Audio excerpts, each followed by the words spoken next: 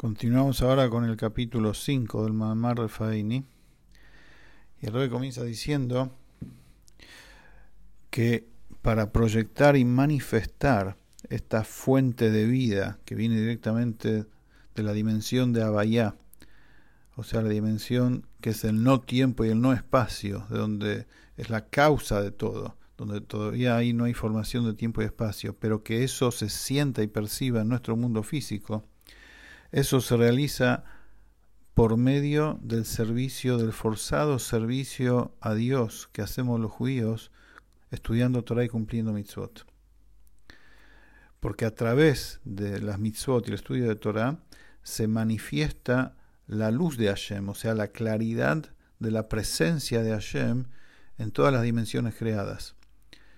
A eso se debe, dice el Rebbe, que toda la Torah fue comparada con los tefilín.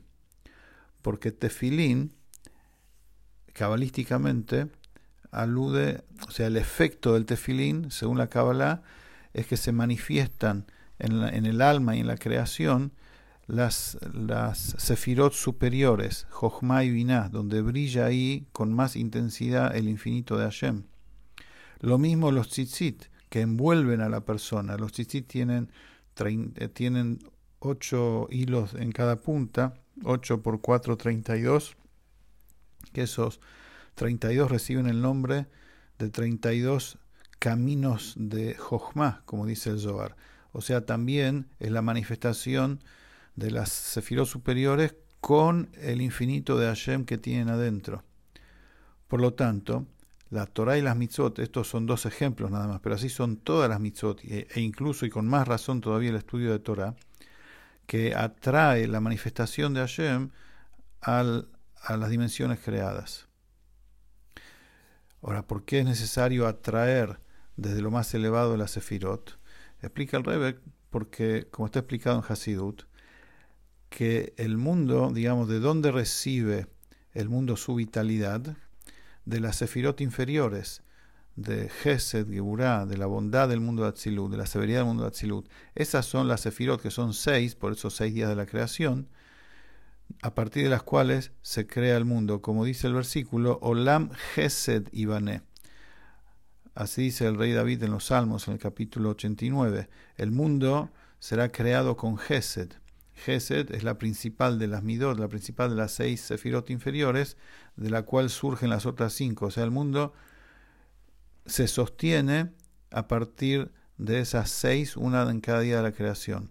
Ahora, pero cuando cumplimos mitzvot y estudiamos Torah, atraemos de lo oculto de la Sefirot, lo que sostiene a esas Sefirot, que son las Sefirot superiores de Jochma y Binah, en las cuales la luz infinita de Hashem está ahí de manera manifiesta. Eso es lo que se manifiesta en el mundo inferior, incluso en el nuestro, físico, en nuestra alma, cuando estudiamos Torah y cumplimos mitzvot.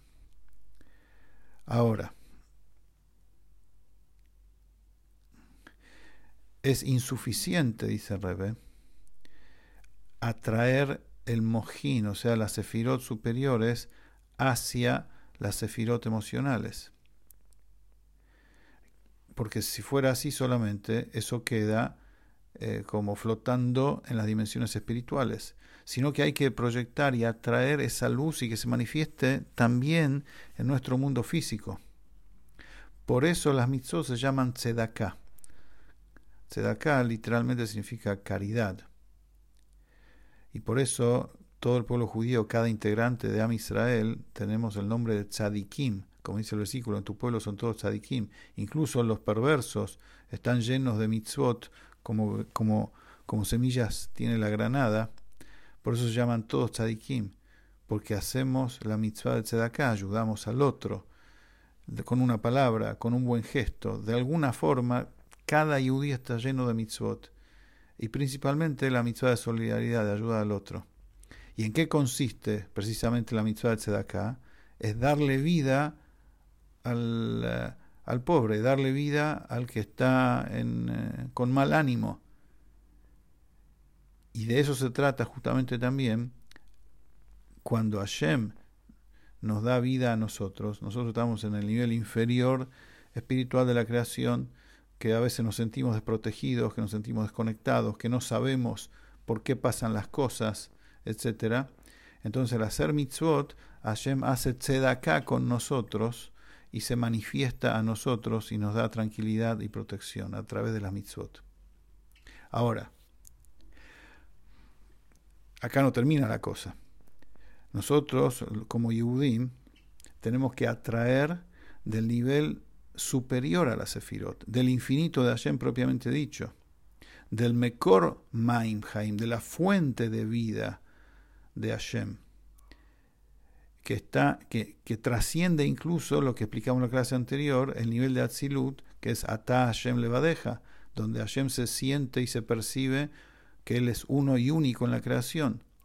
Ahí hay ya formación de Sefirot. En la Sefirot se siente que Hashem es único. La tarea del Yehudí es atraer el infinito de Hashem propiamente dicho.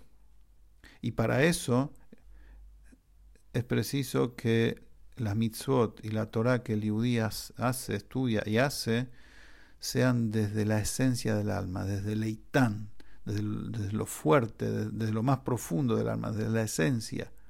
Porque la esencia del alma llega y parte, tiene su origen en la esencia del infinito. Por lo tanto, cuando el Yehudí descubre la esencia de su alma, está tocando de alguna forma, tiene contacto con el infinito de Hashem. Y esa es la fuente de aguas vivas de Hashem.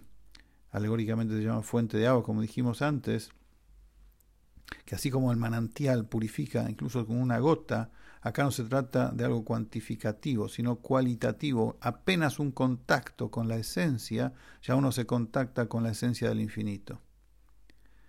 Y eso trasciende incluso a la Sefirot del mundo de Atzilut, como dijimos. Ahora, en líneas generales, todo el cumplimiento de mitzvot y estudio de Torah se divide en 3 niveles: comprensión, emoción y acción, que eso es el paralelo con los 3 mundos que dijimos antes, Briá, Yetzirá y Asiá. Por eso, el cumplimiento de las mitzvot por parte nuestra tiene que ser desde lo profundo del alma, y que lo profundo del alma se siente y se manifieste en esos 3 niveles, es decir, en la comprensión de la Torah, en la emoción de la conexión con Hashem y en la acción de las mitzvot. En cada uno de los 3 aspectos debe sentirse lo profundo de la Neshama, o sea, hacerlo porque uno está apegado y unido a la esencia misma de Hashem. No solamente porque uno lo entiende, y no solamente porque uno está acostumbrado, y no solamente porque uno le gusta, sino principalmente hacer las mitzvot y estudiar Torah porque uno siente la conexión de Hashem y su vida se debe a eso, a esa conexión con Hashem. Pero ¿qué sucede? Cuando ese es el estado ideal del Yehudí, pero cuando la Torah y las mitzvot no vienen y no surgen desde ese nivel profundo de sentimiento en el corazón, porque uno puede estudiar Torah y cumplir mitzvot, porque uno está acostumbrado, porque así lo educaron desde chico. Como dice la Gemara, como dicen los sabios en el tratado de Hagigá, que en su tiempo estaban acostumbrados los chicos, los alumnos, a repasar 100 veces cada lección. Por eso el que la repasaba una vez más, esa 101 vez, quebraba la naturaleza, la costumbre, y esa una vez equivalía a las 100 anteriores también. Es decir, uno puede estudiar Torah y cumplir mitzvot porque se acostumbró o porque así lo educaron. Ahora, en ese caso, se carece del esfuerzo que viene de lo profundo del alma. Entonces, en consecuencia, no se atrae y no se manifiesta en uno y en el mundo el Mekor Maim Haim, la fuente de vida de Hashem.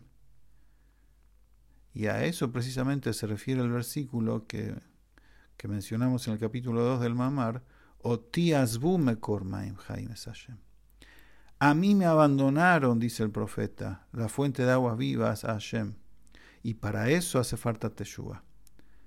O sea, la teshuvá no es porque uno no hizo mitzvot o no estudió Torah. La teshuvá también es, y principalmente es porque la Torah y las mitzvot de uno no son hechas desde lo profundo del alma. Y la teshuvá se llama refuá, se llama curación. Para traer curación al mundo, a uno y al mundo entero, hay que hacer teshuvá. Y eso significa, en palabras fáciles y prácticas, todo lo que uno hace, dejar de hacerlo porque uno está acostumbrado automáticamente, sino hacerlo porque esforzándose para sentir la conexión profunda con Akadosh Baruj Hu. Y desde ahí nace la voluntad de poner tefilín, de ahí nace la voluntad de respetar Shabbat, de ahí nace el entusiasmo y las ganas profundas de comer matzá la noche del Seder, de encender las velas, de hacer que otro Yehudí también pueda tener matzá la noche del Seder y esforzarse para que le llegue esa matzá. Es decir, superar las limitaciones de uno, pero desde lo profundo del alma. Eso es teshuvá, y eso trae curación. Continuamos la próxima.